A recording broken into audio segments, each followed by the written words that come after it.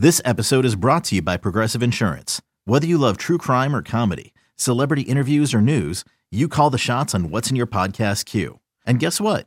Now you can call them on your auto insurance too with the Name Your Price tool from Progressive. It works just the way it sounds. You tell Progressive how much you want to pay for car insurance, and they'll show you coverage options that fit your budget. Get your quote today at Progressive.com to join the over 28 million drivers who trust Progressive. Progressive Casualty Insurance Company and Affiliates. Price and coverage match limited by state law. This is the Skate Podcast with your host, WEEI.com Bruins writers Brian DeFelice, Bridget Prue, and Scott McLaughlin. Lace them up for some Bees talk. It's Skate Pod on WEEI. Welcome into episode 185 of the Skate Podcast. I'm Brian DeFelice, joined by Bridget Prue and Scott McLaughlin. And we are just over 24 hours away from Game 1 between the Boston Bruins and the Florida Panthers. TD Garden, obviously, it's going to be on Marathon Monday. A lot to look forward to in the city. I'm going to throw it over to Scott and Bridget quickly, just to go over what the latest lines were Sunday and who was at practice, who wasn't, before we kind of break everything down for Monday night. Yeah, well, the biggest news is that Patrice Bergeron missed practice for the second straight day. Was not there Saturday, was not there again Sunday. We found out, obviously Bruins aren't giving out too much info, but we did find out on Sunday that he's dealing with an illness in addition to whatever this lingering upper body injury is that, was the official reason why he left Thursday's game. A few guys have been battling illness. Jeremy Swayman was also not at Sunday's practice due to illness. Tomas Nosek missed a game last week due to illness. Don Sweeney said, he doesn't really think there's a bug going through the room, but certainly a few guys seem to have caught something. I was sick last week. I don't think they're related, but who knows? I was very, very close when I talked to Jeremy Swayman in Montreal, so I'm slightly concerned. Yeah. Yeah, I hadn't even been around the Bruins in a week. Like, when I was there Saturday, I realized that my last recording from talking to them was a full week earlier. But yeah, so they're dealing with that. So in practice, the lines were, for the second straight day, Pavel Zacha between Marchand and DeBrusk in Bergeron's spot. David Krejci between Tyler Bertuzzi and David Pastrnak.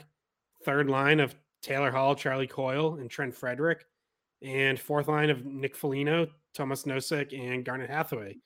On defense, it was the same both days as well. Orlov McAvoy, Lindholm Carlo, and Forbert Clifton with Grzelcyk and Zaboral as the extras. So it certainly seems like if Bergeron is out game 1, that would be the lineup. Now, the question, though, is he going to play? In the updates after practice were, if he feels better, he's in. He doesn't need the 2 practices over the weekend. If he's feeling up to it, he's going to play. And we know that come playoff time, Bergeron will push through pretty much anything. So I would assume that unless he's really sick or his injury is really serious, I still feel like he's going to be in game 1. But obviously you would have liked to have seen him on the ice this weekend, just for some assurance. But, they're obviously making plans for both, right? If he's ready, then he goes right back in. And if he's not, then they've practiced with other lines for a couple days now. Yeah. So it's definitely, concerning when someone goes out of the lineup the last game of the regular season, doesn't come back, and then doesn't practice ahead of the first playoff game. But I know Marchand also spoke after practice and mentioned that Bergeron was sick. And then Montgomery said it was a mixture of a nagging injury, which is what he left the game. Oh, Sweeney.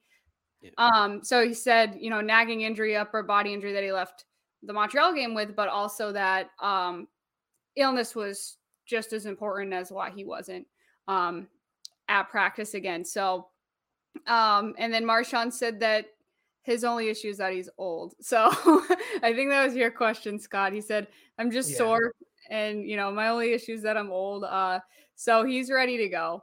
But one of the things we talked about in terms of the lines that, the way things shake out. But assuming Bergeron plays, all right, we can go through what it looks like if he doesn't, but I think more likely than not he's playing. So we may as well go through what it looks like with him still on the first line. First line stays intact, but then the question becomes, what does Montgomery want to do with Bertuzzi? Because he still hasn't practiced him with Hall and Coyle as a line, and that continued again on Saturday and Sunday. Both had opportunities to do that. They did actually they practiced together once, like a week ago, when Hall first got on the ice out of a no contact jersey. Now, do you know that was it? Did they not like what that looked like in practice? Like, do you remember going back? I mean, it's been a while. No, actually, just the opposite. Montgomery said he really liked how it looked. So, it is odd. Like, they've had chances to use it in a game or in other practices since then, and they just haven't. So, a little surprising. But my question is, if you're insistent on, first of all, it was hard practices because you're trying to get ready for the playoffs. You're insistent on keeping together that Hall, Coyle, Frederic line. Is that really the line you want to have as your third line in the playoffs? Like, at that point in time, where does Bertuzzi even go? So, I mean, I think if we don't know what the lines are, I don't think the Florida Panthers know what the lines are. And I think that's part of what's going on here too. I think that there might be a little bit of rest going on for Bergeron and Marchand, who got pulled out of practice a little bit early. I also think there's a little bit of gamesmanship going on. I think that the Bruins are trying to wait till the last hour for Florida to figure out what they're, not that you never want to make your lines based off of another team, because that's just kind of, playing afraid. But as far as like how Paul Maurice wants to, and again, he's the away team the first two games, so he's not going to be matching lines. It'll be Montgomery. But I think there might be a little bit of mystery here for the Florida Panthers going into game one. I was obviously hoping we talked later this week, late last week, about when we were going to record this episode, and we decided on Sunday because we figured, well, Sunday would be the last, real kind of full practice before game one. We could see what the lines were, and it would give us the most information. But of course, here we are, and we've been given nothing because Bergeron hasn't been in there. So, if Bergeron's not playing tomorrow night, yes, the lines that you guys read off, that would be what they're going to go with in my mind. Bridget, to your question, based off of Sunday, I think they're going to keep the first line as is. I think they're going to do Krejci between Bertuzzi and Pasternak. I think I just don't see why they would have that line together for practice right now if they were just going to do Bertuzzi, Hall, and Coyle at the last hour. Like, I don't know. So I think that Bertuzzi, Krejci, and Pasternak is going to be in line. And then it would be Hall, Coyle, and Zacha. And then Foligno, Nosek, Hathaway. I think Frederic will be the odd guy out. That's based off of what I'm seeing on the ice without Bergeron. Yeah, Razor mentioned that as well on Sunday Skate this morning.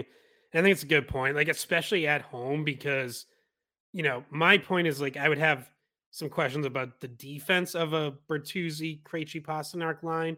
Zacha does do a lot of defensive work when he's on that check line, but at home you can get favorable matchups for them, and then you can use Hall, Coyle, Zacha as a checking line and get them out there for matchups against either the Barkov line or the Tkachuk line, whichever one you want them out there against. So that's definitely in play as well, and I think definitely a possibility, especially since we haven't seen Hall, Coyle, Bertuzzi. And Scott, that Bertuzzi, Krejci, Pasternak line, when you watched the scrimmage the other day, did you notice anything defensively with them? Like, because you're right, Zacha is probably the best defender on that check line. Krejci's a little bit slow getting back. Pasta is Pasta. He's more of an offensive player. And Bertuzzi's probably a little bit more offensive as well. But did you, in the short time on Saturday and Sunday that you were there, notice anything about how they played in the D zone? No, I mean, nothing different than what we've seen I was going to say in games, but I guess technically we haven't seen that in games because it's been it's been Zacha between them. But I think the line operates similarly, where like Krejci's going to have to be back and doing a lot of defensive work, and I still think he can. Like yes, he's not the fastest skater, and but he's so responsible. He's so smart that he rarely gets himself caught in situations where he's way up ice. So like they'll have to guard against that. The Panthers are a really good transition team, so you have to be aware. Someone has to.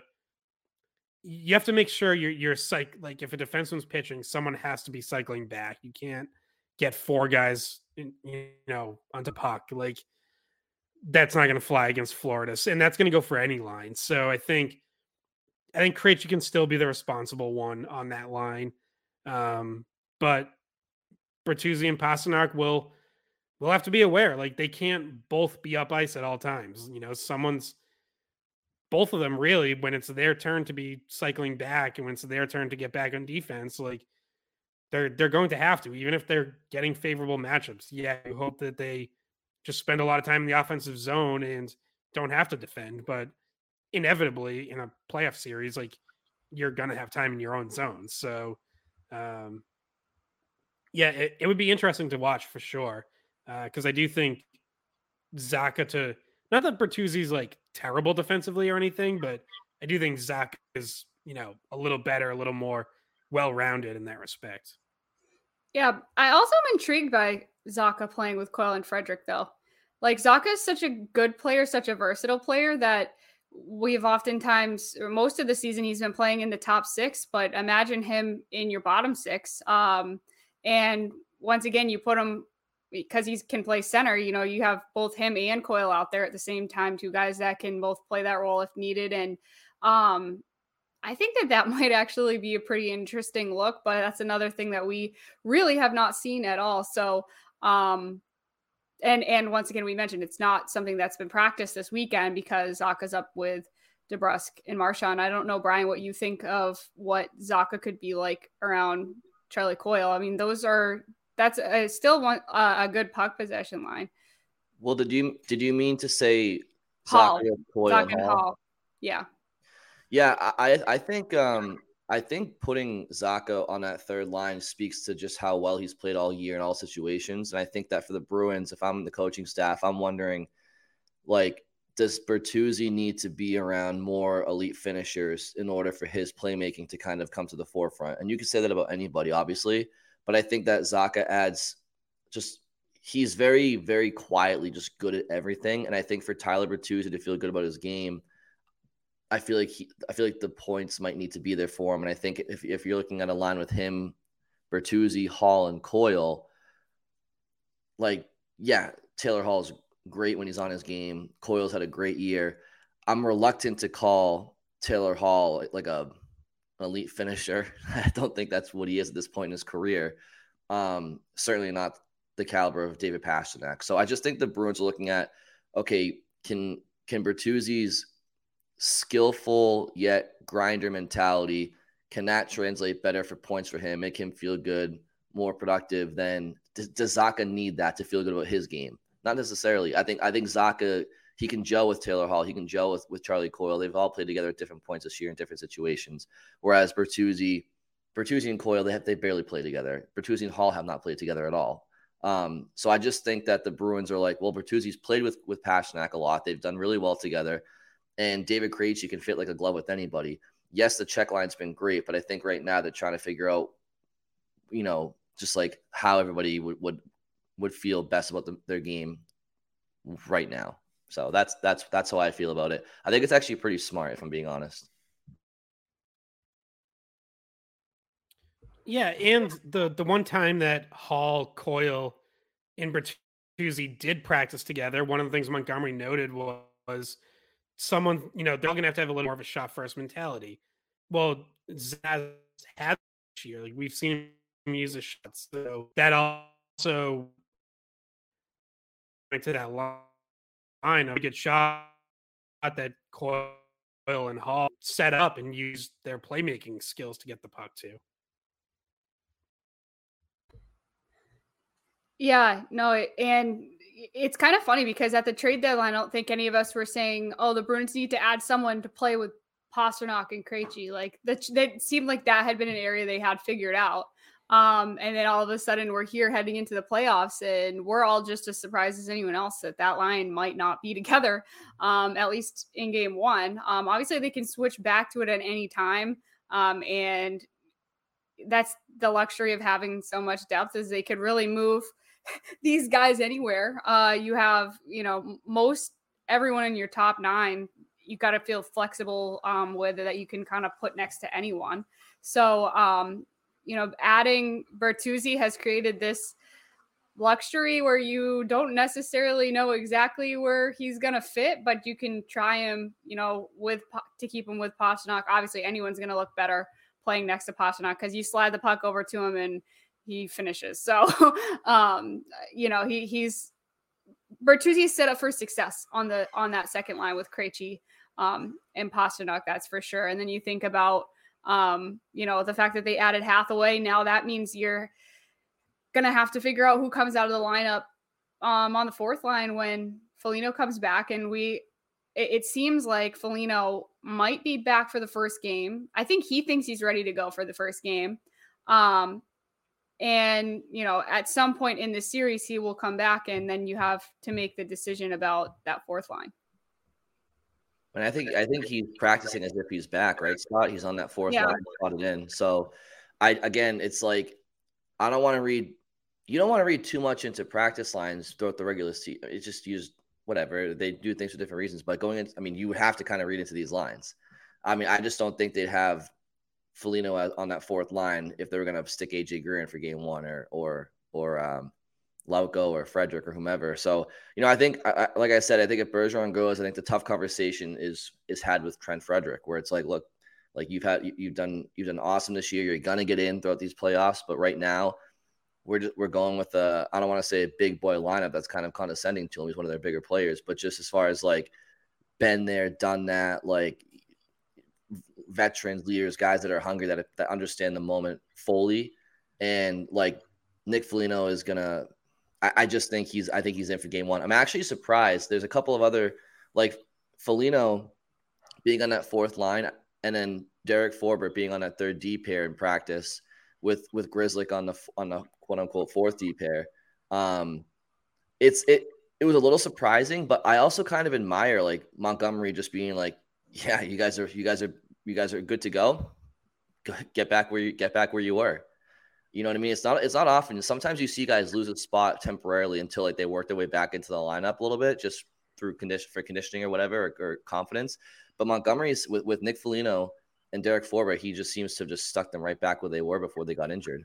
Well, I think that's his ultimate test, to see if they're ready. But I think Grzelcyk's also possibly dealing with some sort of an illness, because he came out of Saturday's practice early. Which he hasn't been someone that's been on our injury radar. So maybe that's something that's going on with him as well. But, maybe that's why he gets a little bit less time. And I know that they just want Forbert to knock the rust off. So they want him to be out there, to see how he looks, where he would slot in. And one point about Frederick, and we can talk about all that, Scott, that I thought was interesting the other day was somebody asked Coach, who do you think would maybe be like your unsung hero, your X factor that people don't know, like guys that step up in the playoffs that you're not necessarily expecting. And one of the guys he named was Trent Frederick. I think he sees Frederick in this lineup. So, and I don't think just like here and there, I think that he wants Frederick in his lineup on a nightly basis based on some of the things he said about him. Yeah, but I mean, someone has to come out though. And I agree with Brian that like Frederick seems like kind of the natural guy to be the odd man out when Foligno goes in. On defense, so like that up front, I think I'm okay with Foligno going back in as long as he is 100%. Like I get the edge, the attitude that he brings, leadership on the bench, all that. Like I see the value. On defense, I personally would be holding Forbert out until someone gives me a reason to sit them. And I don't think any of the top six have. Like, I said this on Sunday Skate, but to me, my top 6 right now, I would line it up as Grizzly McAvoy, Lindholm Carlo, Orlov Clifton. I think that is, without question, your best 5-on-5 lineup. You have one of your big 3 in McAvoy, Lindholm, and Orlov on the ice every single second of the game. Your penalty kill has stayed really good, even with Forbort out of the lineup.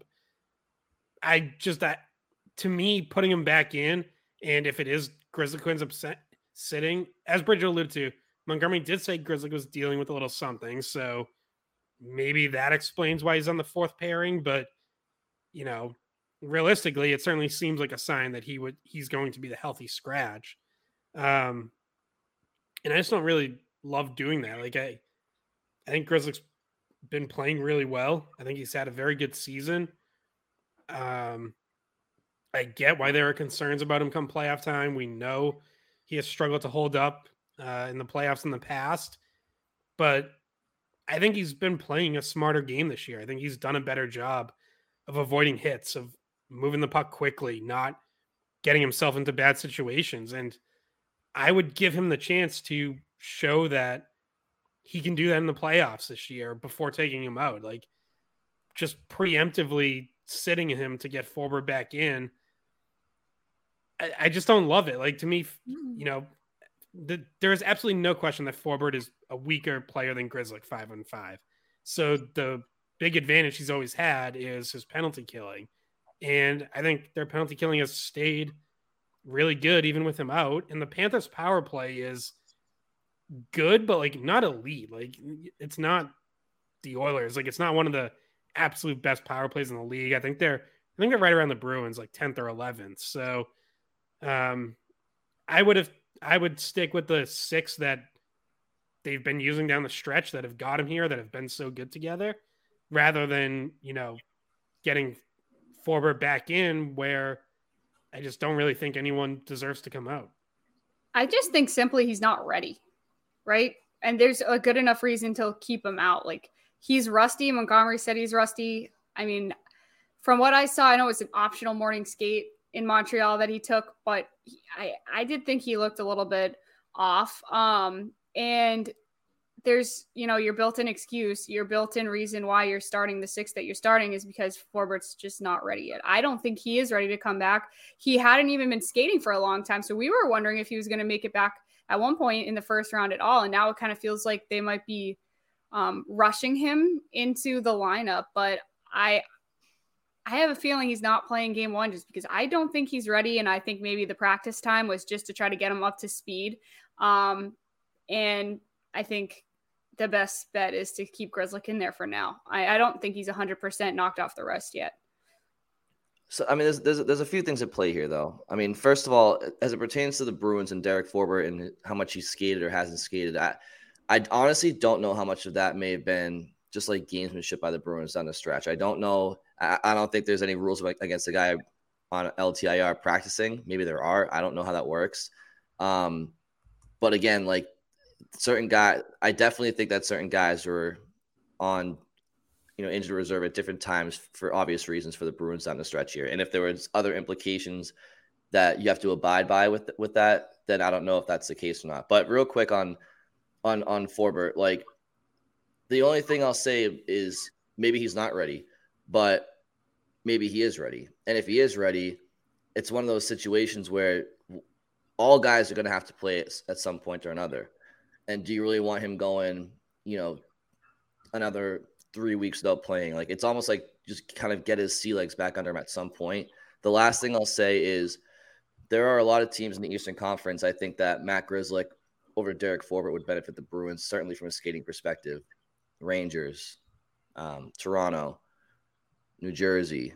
Trying to think of maybe I'll stop there for now.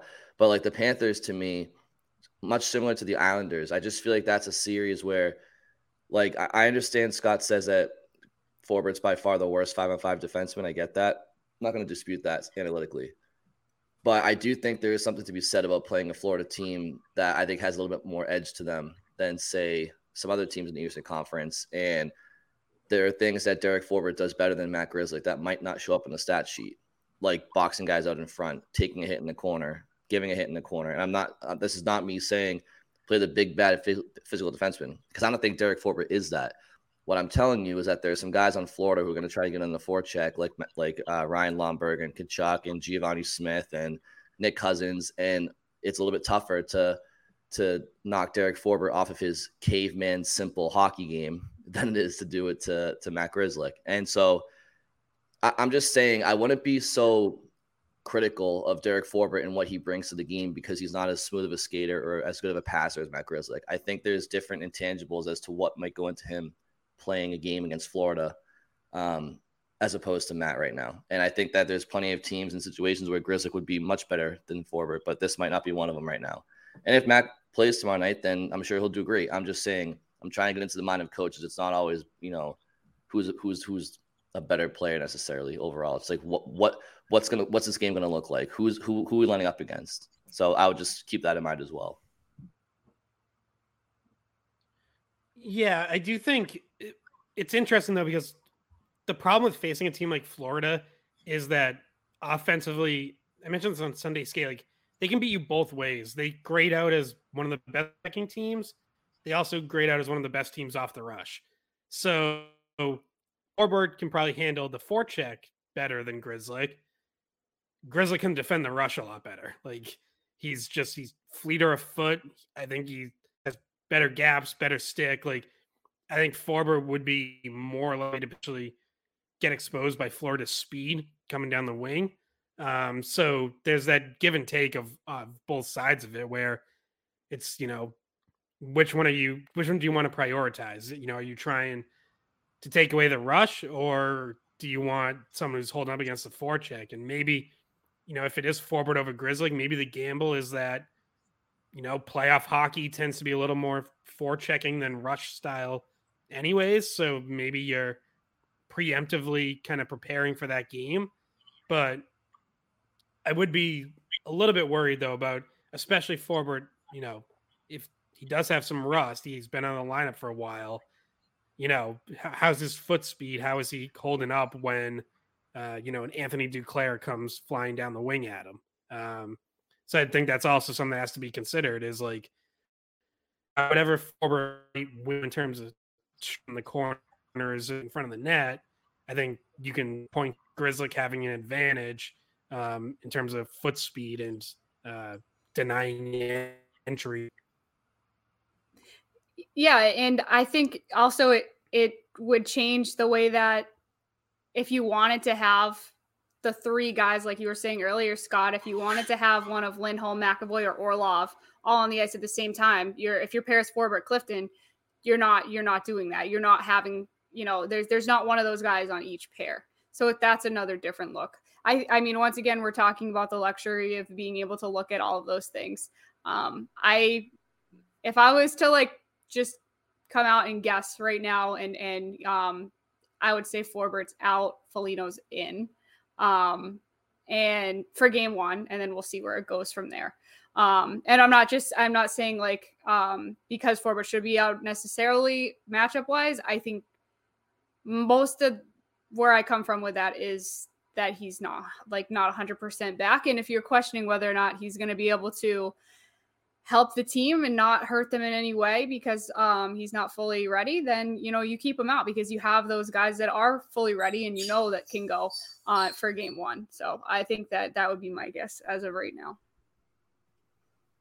Yeah. I mean, I'm just going to go based off of the D pairs in Sunday's practice. And then if they change, if they have a morning skate tomorrow and it's flipped around, then I'll go with that.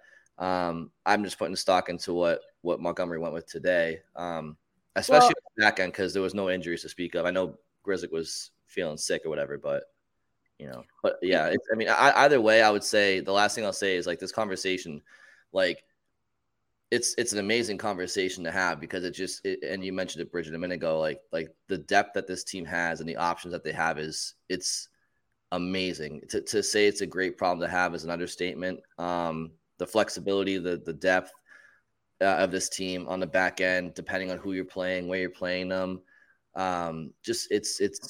it's really, really impressive what this roster looks like right now going into the playoffs. And the other injury that like we've been checking in on this weekend was Ullmark, right? So if we want to talk about that a little bit, Ullmark practiced both Saturday and Sunday. He says he feels good. Montgomery says he feels good, but then the gamesmanship comes back in and they will not list a game one starter yet. So as of Sunday, they said goalie Bob's making a decision on Monday. They would not say. Yeah, I mean, Swayman missing Sunday's practice, I think pretty much settles that. Like, I'd be very surprised if they come back with him as a starter coming off an illness that caused him to miss practice. So it's Ullmark. Like, they can play around and say they're not naming their starter yet, but he's been on the ice both practices. Swayman hasn't. So, Ullmark did say he feels good. He said the only concern he does have for Monday is getting to the Garden on Marathon Monday, which I have the same concern. Yeah, same Linus. Like, I got to, head in for morning skate and then the game. I'm like, that's going to be fun getting around Boston, but, we'll figure it out. To me, as far as goaltending, like, I'm going to assume Ullmark is good to go until or unless we see otherwise. Like, I know the last thing we saw from him in a game wasn't great. He slides across the crease, a little slow to get up, clearly dealing with something, plays a few more minutes, but then leaves that game, doesn't travel to Montreal. I know it's playoffs and no one gives you much information on injuries, but everyone's saying he's fine. It was muscle tightness. It was just precautionary, blah, blah, blah. So I'm going to assume he's good to go until, either they start Swayman or until we see Ullmark, like, slow moving around or slow to get up or whatever. I think he's okay. The more interesting goalie discussion in this series is what Florida does, and they have also not revealed their game one starter. It seems like most people are assuming it's Alex Lyon, who really emerged as their starter down the stretch ahead of Sergei Bobrovsky, who had a really tough stretch, then was dealing with an illness of his own, missed, a couple games because of that, but then did not get a starting job back even once he was back. They rode with Lyon, and he had a really hot 7-game stretch before finally he allowed 4 goals to Carolina in the season finale. But it seems like they're going hot hands. So even though Alex Lyon is a 30-year-old career AHLer and Sergei Bobrovsky makes $10 million a year, it seems like the betting favorite to start game one for Florida is Alex Lyon ahead of Bobrovsky, which is super fascinating because you're talking about someone with no NHL playoff experience. Bobrovsky, lots of playoff experience, some of it very mixed, but at least the guy who's been there. So that is really interesting to watch and really interesting to see, if Lyon struggles, how quickly would they go to Bobrovsky and all that. We've seen this a few times in recent years where the Bruins are facing a team that has some serious goalie questions going into the series. Yeah, the Bruins have their own goalie questions, but they're more like, hey, we have 2 great goalies. What should we do? Whereas on this side, we have this guy who's played 15 games this year, but he's playing way better than Bobrovsky. What should we do? He's got a winning record. He's been playing really well. He's probably one of the main reasons why they made the playoffs. And Montgomery said that he was one of the better players he had seen at a lower level. He's been playing really great. I don't know how you take him out. See, I mean, I don't want to rehash like a previous skate pod debate, but like, I don't think the Bruins are in a situation of like, we have 2 great goalies. What do we do? I think we have 2 great goalies. We know exactly what we should do. Like Ullmark, he was the quickest goalie in league history to get to 49 wins in 40 games. He leads all statistical categories for goaltenders. And like, I know he and Swayman split time, but it wasn't a 50-50 split. It was like, what was it, like 60-40, like just around there. It's not like it was a straight split. The good news though is that if Ullmark falters or he gets hurt, like, yes, you have Swayman there who is like right there. But I think like Ullmark's the guy. And as you guys talked about a minute ago, like, he seems like he's good to go. Is it concerning that he's been rested down the stretch and he tweaked something? I mean, sure, but you know what though? Like, I don't think he's the only one that's going to be playing through something at some point. So I don't think they're questioning what they're doing. It's just a matter of, can he continue to play at the level that we've gotten accustomed to this year and stay healthy?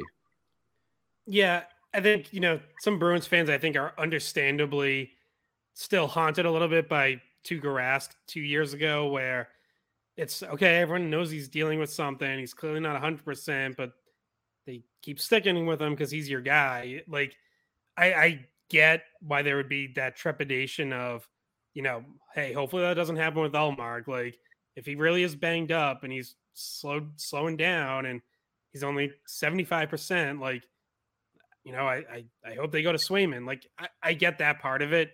I don't think this is the same situation exactly. Like, as we know now, Tuukka was playing with a torn hip labrum, which is, a pretty serious injury, especially for a goalie. Again, until or unless we hear something that indicates Ullmark is dealing with something more serious than, muscle tightness, precautionary, whatever, I think he's going to be okay.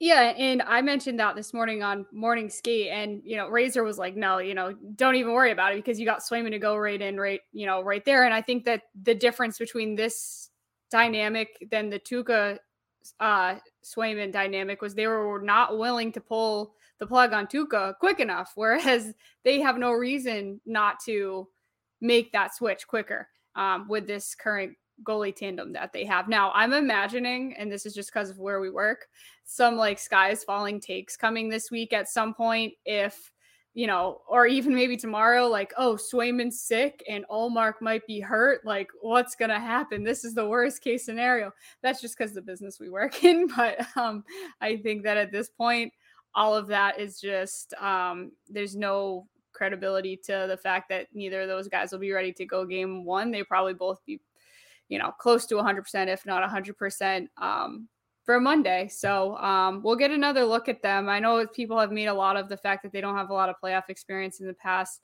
Neither does Alex Lyon. I don't know if he has any playoff experience. I have to go back. He's only played 39 career NHL games. So no, he's not. He's never played a playoff game. So you're going up against a guy theoretically, if it's Lyon instead of Bobrovsky, who is in a position of having even less playoff experience than you.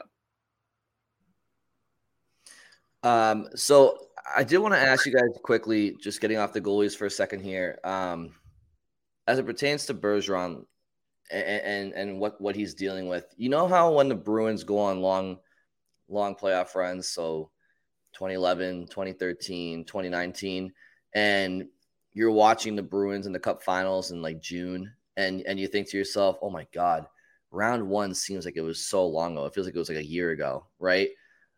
Basically, I'm just trying to illustrate how long the postseason is if the Bruins want to get to where they want to get to. And are you concerned at all, not for game one, not game 2, 3, 4 of round one necessarily, but are you concerned about Bergeron already being banged up before this juggernaut of an Eastern Conference to get to the Cup Finals and then eventually hopefully win the Cup Finals? Like 2 months from now that's a long, grueling 2 months. And I guess the same question goes for Krejci and maybe even Martian a little bit, but Krejci and Bergeron down the stretch they've been dealing with something, and it's not, unfortunately, it's not necessarily just going to go away just because the playoffs are starting. In fact, it'll probably linger and perhaps get worse.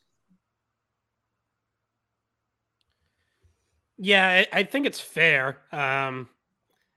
They are older. They do take a little longer to recover from bumps and bruises and soreness. So, right now everyone's presenting the united front of like, we're just being super, super cautious. And, any little bump, bruise, illness, like we're just going to let guys rest. And that's fine as long as that is the truth. But yeah, if it is, something that's a little more serious and is going to linger and could affect his play, then like, yeah, obviously that's concerning. I think, I don't know, Montgomery said it's something that Bergeron has dealt with before and knows how to deal with. So I don't know exactly what that is, but yeah, I mean, I guess anytime you have guys a little bit in and out of the lineup and needing rest, especially when it is older guy like Bergeron, missing these last practices, Krejci missing games, Martian leaving a practice early, like it's sort of like double-edged sword, because it's like those are guys who you want to get the extra rest, and so if you can build it in over the weekend, then fine. But at the same time, they're also the guys who are going to need to get into the heart of a series. There's not a lot of extra rest to be built in.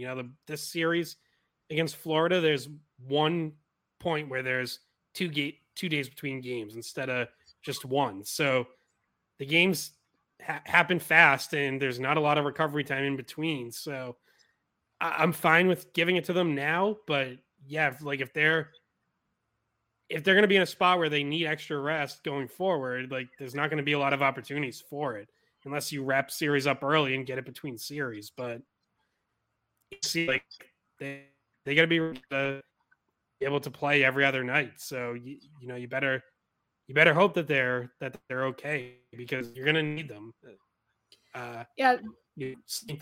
Maybe survive a game here and there without one of them, but you need them overall. Yeah, the buzzword of the week is precautionary. I feel like I've heard it way too many times, and I don't know if I 100% believe it sometimes when I hear it anymore, because that's just been the line. But as for Bergeron, I don't see him not playing every single game of this playoffs unless he literally is missing an arm. He might need rest. He might not be 100%. He's playing either way. He did play all but 4 games in the regular season. He played a 78-game season. Obviously, getting a little rest at this point in the year is fine, but there's no way you're pulling him out of a playoff game. I'm trying to imagine how that conversation would go, and I don't think, I don't think that would even be something that Montgomery would try to bring up, because they know he's not going to take himself out of the lineup if he feels he can still help the team. So, he's just that kind of player. He played with, punctured lung, broken ribs in previous playoffs, and he'll play through whatever quote nagging injury he has. And he's just, I think that maybe with him, I do believe the precautionary thing a little bit more, because if he's dealing with an illness, then that's just like the little extra bit of, okay, well, I guess there's 2 things he's dealing with. Let's just get him a little bit of extra time off. I mean, will he kind of wear down by the end of the playoffs, if that's what you're asking, Brian? Maybe he'll be a little bit tired. Maybe he'll probably be really sore. But he played 78 games this year. And I think I can't remember very many times where he's looked super banged up and tired. So, I'm not sure really. He's older now, so we'll see, but he's going to be in there. Yeah. I mean, I'm less concerned about whether he'll be in the lineup or not. I know he'll be in the lineup if he can be. It's more about can they rely on him to be what he needs to be for them to win a cup, which is a top line center who's still productive on, obviously not just defensively, but offensively too. Now you can play the semantics game of who their top line really is. I know that. I get that. I'm just saying, it's admirable for him to be out there. It is, regardless of what the situation is. But he's important in that way, not even just on the ice. He's important just the fact that he's there. And I feel like they take energy from when he's playing through all of their injuries, because then they just play even harder. Sorry, Brian, I didn't mean to cut you off. But one of the things that Bergeron, we've been questioning whether or not he'd been as effective as he had in the past was on the power play. So I don't know if you guys want to talk a little bit about power play strategy at this point for the playoffs, because Scott, you tweeted out some of the power play combos. Bridget, just 1 second to finish that thought. So because in where I was going with that is that in 2019, right, he lost to Ryan O'Reilly in Game 7 on home ice. He was outperformed by his competitor. I don't think that necessarily happens in round 1 of 2019. And I don't want to I'm not pinning that loss on him. I'm just saying the Bruins need him to be the guy that he's going to be consistently. And when you're older, the wear and tear can be effective. So my only concern about these nagging injuries is that it's going to prevent him from being not just a guy out there, but an impact difference maker, potential game breaker that he can be if he's feeling the best that he can feel. And that goes for David Krejci too, and it goes for Brad Marchand as well. So this is not a Patrice Bergeron thing. I'm just saying, and the Bruins have far more depth than they had in 2019 to overcome anything like that. They're better all around. That was my only point about just potentially being concerned later on, not about him playing, but about him continuing to be the game breaker that he can be when he's at the top of his game. And Scott, I don't know if you had any follow up on that, but we can certainly shift to the power play as well, Bridget. No, I'm good. I'm good with the shift to power play. So, yeah. So in Sunday's practice, they actually changed things up a couple times. So they started with, what essentially looks like the top unit that we're used to with Lindholm, Pastrnak, Marchand, DeBrusk, and then it was Krejci in the bumper spot instead of Bergeron. And then the second unit was McAvoy, Orlov, Foligno, Bertuzzi, and Zacha. Interestingly, Taylor Hall not on that unit. And then they changed things up, and we saw a reunion of, what I called the check unit that we talked about, probably, I don't know, a week and a half, 2 weeks ago, of the check line, McAvoy and Bertuzzi. And that was a unit that did really well together. And I kind of wonder, again, if this is like planning for both things, right? Like, so if Bergeron plays, then the top unit's the top unit. They'd gotten a little bit back on track over the final week and a half of the season before, the power play was terrible in Montreal in the final game, but had been good for like 6 games before that. So if Bergeron's in, you assume that's your top unit is, him, Marchand, Pastrnak, Lindholm, DeBrusk. But then the fact that they kind of jumbled it all up on Sunday, like midway through, I was like, that seems like a contingency plan of, okay, if Bergeron's out, is Montgomery going to go back to that check unit as his top unit? So again, it just comes back to like, it's not ideal to have to be planning for both scenarios one day before game one, but at least all the units they rolled out are pretty much units we've seen for the most part. Nick Foligno playing the bumper was definitely new. That was a little odd, but yeah, so it seems like they're kind of planning for both, and what the top unit's going to be might very well depend on whether Bergeron's playing. Yeah, and that other unit that you're talking about with Foligno in the bumper with Marchand, DeBrusk, they went with 2 defensemen on that. They went Orlov, Lindholm, and once again leave out Taylor Hall from that scenario. Yeah, and by the way, like the power play, I think is going to be crucial in this series because I mentioned this on Sunday Skate, but the Panthers take a lot of penalties. They're number 2 in the NHL in penalty minutes, and they're not a very good penalty kill. They rank in the 20s on the PK. So they're going to give you chances, and they're not great at killing them off. So if you're the Bruins, like, this is where you can bury them and make it a quick series. If you make them pay when they go to the box, I think you're already better than them 5-5. You should have the better goaltending. You're definitely better defensively. Your penalty kill is number 1 in the NHL. Their power play is good, not elite. Like if your power play is on, that's where you really bury them and it turns into 4 or 5 games. If your power play is off and it's killing momentum, like it was for about 2 months in, January, February into March, then that's how you give the Panthers some momentum.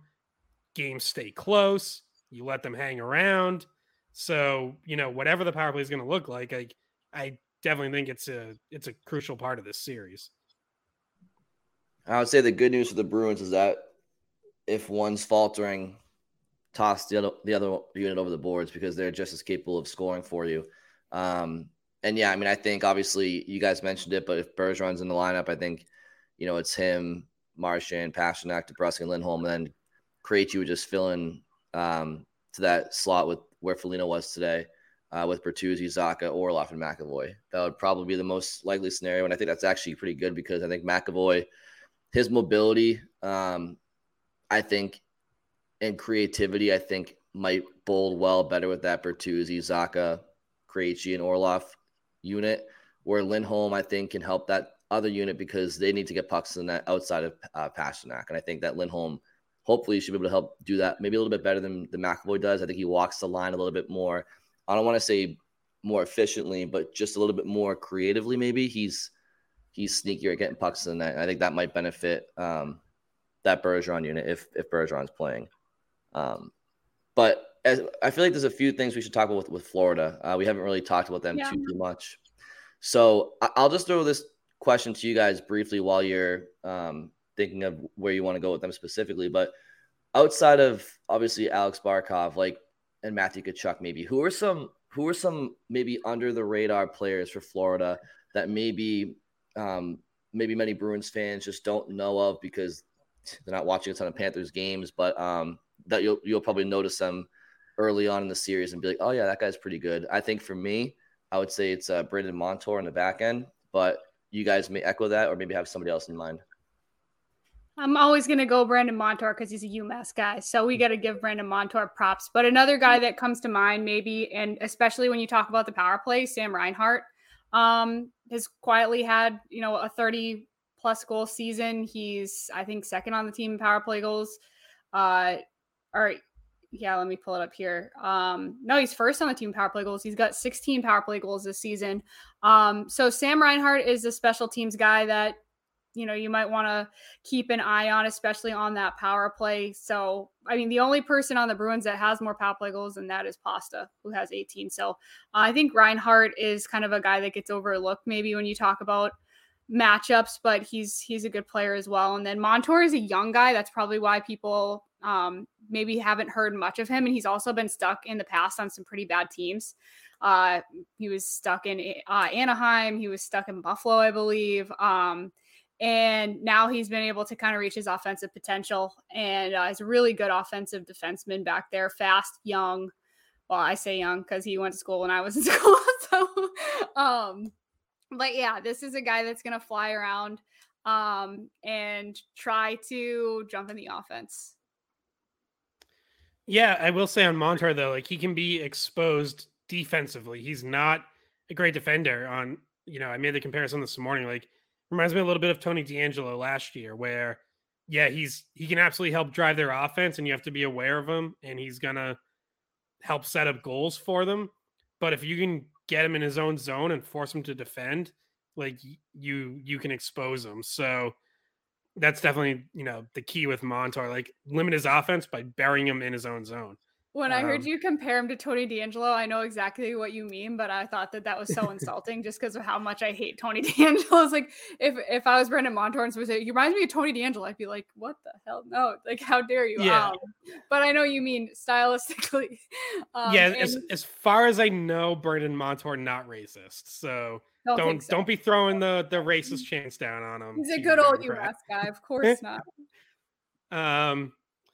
Yeah, a couple other guys that we haven't mentioned yet. Carter Verhaeghe, guy had 40 goals this year. He's a really good goal scorer. He's always around the net. He buries a lot of whether he's on a line with Barkov or Tkachuk or both. Sometimes they load it all up and put them all together, especially if they're trailing. You'll see them load that up. He's the one burying a lot of the chances those guys create. And another one, Eetu Luostarinen. Hard name to say, but he has really kind of emerged and become a really nice middle six winger and who can even play some center. I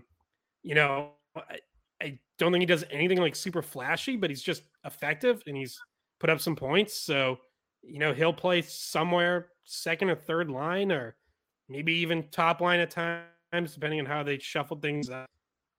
Panthers are a little bit like the Bruins. They've used a lot of different line combination sheet. Most of their top 9 can kind of play anywhere. So, but he's a little bit of their Swiss Army knife. I'll compare him a little bit to Zacha in that sense. I think Zacha's better. I would rather have Zacha, but he's scored some key goals for them this year, and I think is just a really good all around player. Couple of other good 7-game series type of guys in Florida's lineup, and maybe they're ailing and they're not good to go for game 1. I think they are, but maybe not. Would be Patrick Hornquist, who obviously had a couple cups with Pittsburgh, definitely gets under the skin of opponents. I don't know if he's healthy. I know he's battled some injuries this year. And then the other guy would be Sam Bennett. I think he's done. Yeah, I think Hornquist is done for the year. I don't think they're expecting him to play. Then scratch that. He'll be on the ninth floor with Scott and Bridget eating popcorn. What about Sam Bennett? Is he healthy for them? I didn't see what his status was Sunday. I mean, I know he's been skating on his own, but as of Saturday, hadn't practiced yet. So it seems kind of up in the air whether he'll be ready game one or really any point this series. But yeah, he's big for them though, because with him, I like their center depth where you line up Barkov, Bennett, Anton Lundell, another good player we haven't really mentioned yet. And then Eric Stahl is their fourth line center, which I think is where he belongs. But if Bennett's out, then Lundell has to be a second line center, which I think is a little higher than where he should be. And Stahl moves up to third line center, which I just don't think he's really equipped to handle. I just think he's lost too much to really be effective in that role at his age in this point in his career. So their center depth takes quite a bit of a hit if Bennett's out. Yeah, and he hasn't played in a little bit under a month. So he hasn't played since March 20th. So game one's April 17th. So it's just about a month of him not being on the ice as well. So that's something to take into consideration. Yeah, so I mean, if Hornquist was playing and if Sam Bennett was playing, I mean, that would have helped Florida. But that leads me to my next point as to why I think the Bruins are going to win this series and why they're going to be such a difficult team for anybody to beat 4 times in 7 games this year, is because I just think that no matter who you are, if you're playing the Boston Bruins this year, their depth will eventually overwhelm you and they'll find a way to break through because they just don't stop with the options and the scoring options and the checking options that hop over the boards for them. Like if you're the Panthers, even if you're 6, which is a massive task in and of itself, but let's say you come to Boston for games 1 and 2 and you shut down the Bergeron line and the Krejci line for 2 games. Okay, but you still have to face like Zaka and Hall on the third line and Coyle, and you got to face a fourth line that's capable of scoring. And that's not even to mention the defenseman that can chip in, or the Bruins having a strong outing from their goalie. I just think that the Bruins' depth hopping over the boards is just it's going to be really difficult for anybody to match up with, even the contenders to match up with, let alone Florida, who, on paper, they're pretty good. They came on strong late, but let's face it. I mean, they finished with 92 points. The Bruins had 135. The Bruins should win this series, and they should win it pretty handedly. I'm not to say that the game is played by robots, because it's not. But this is the problem with the Bruins this year is, like, when you go into this postseason, you don't want to say it's cup or bust, because it kind of sounds inhumane. It's like, win the cup or you suck.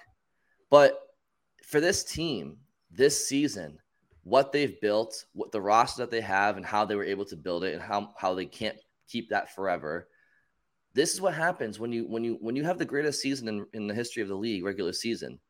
You create those expectations. So it starts tomorrow, and I think the Bruins' depth will be the biggest reason that they're able to accomplish their hopeful goal this year.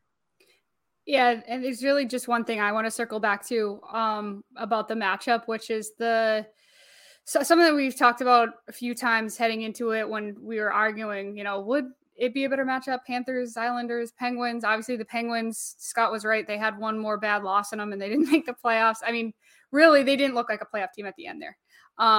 But Florida made their case to be a playoff team. They're in the playoffs now, and they have some guys that can bang you up. And a guy that we haven't talked about too much yet, because we were talking about, some guys that maybe people don't know as much about, but Tkachuk is going to probably be front and center this whole series. And I was looking up some of his penalty stats, and you know what? Brendan Montour also is up there with over 100 penalty minutes this year. They both are in the top 10 in penalty minutes. So is AJ Greer. But because Brendan Montour can't play defense. So yeah, Brendan Montour. See, those are the kind of penalties that they take because they're hooking a guy at the last second because they're behind the play. Like those are the kind of penalties you don't want to take.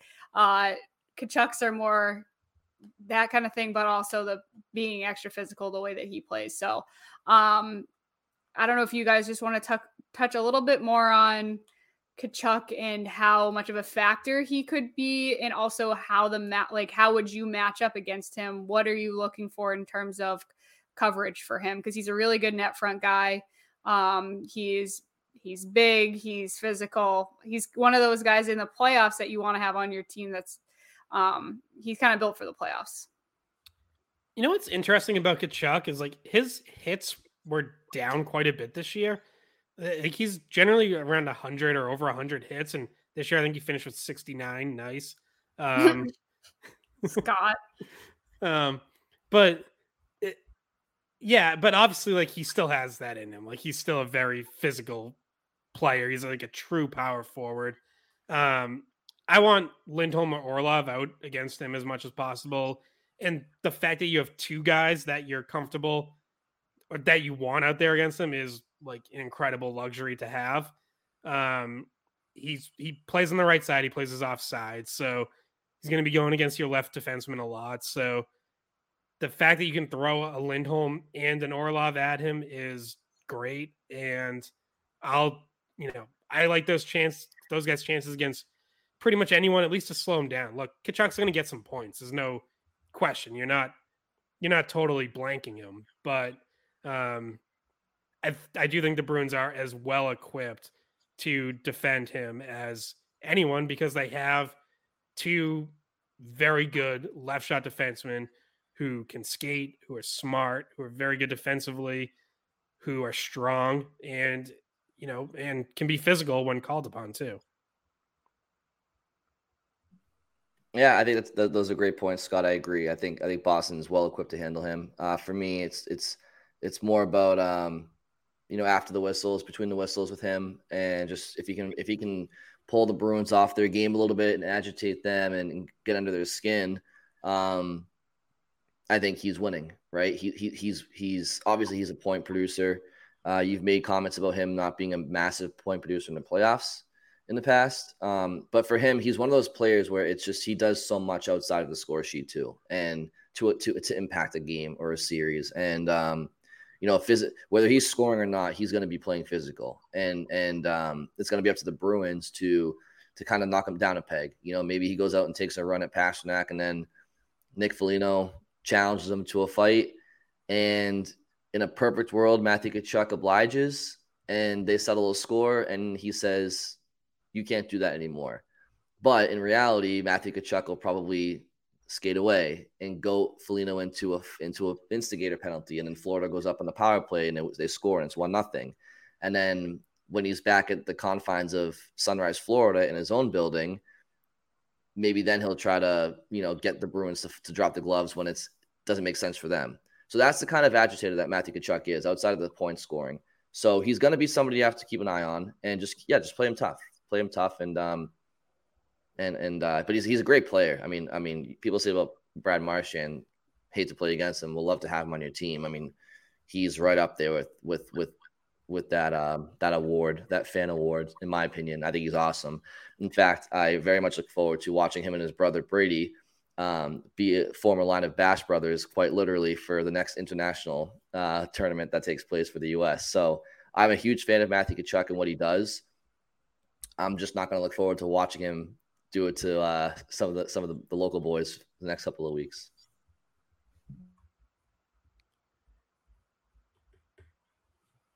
All right, Scott, was that the last thoughts from you guys on the matchup? Anything else? Yeah, I think I ran out of ideas at an hour. So well, I would just say that's why Sunday skate's only 1 hour. I would say we, be remiss if we didn't give a couple of predictions though. I mean, that's kind of a true. That's what we're finished then. I mean, I already know what Scott's going to say. Right off the bat, I went with Bruins sweep. I got to say, if Bergeron misses a game or two, I don't feel as great about that.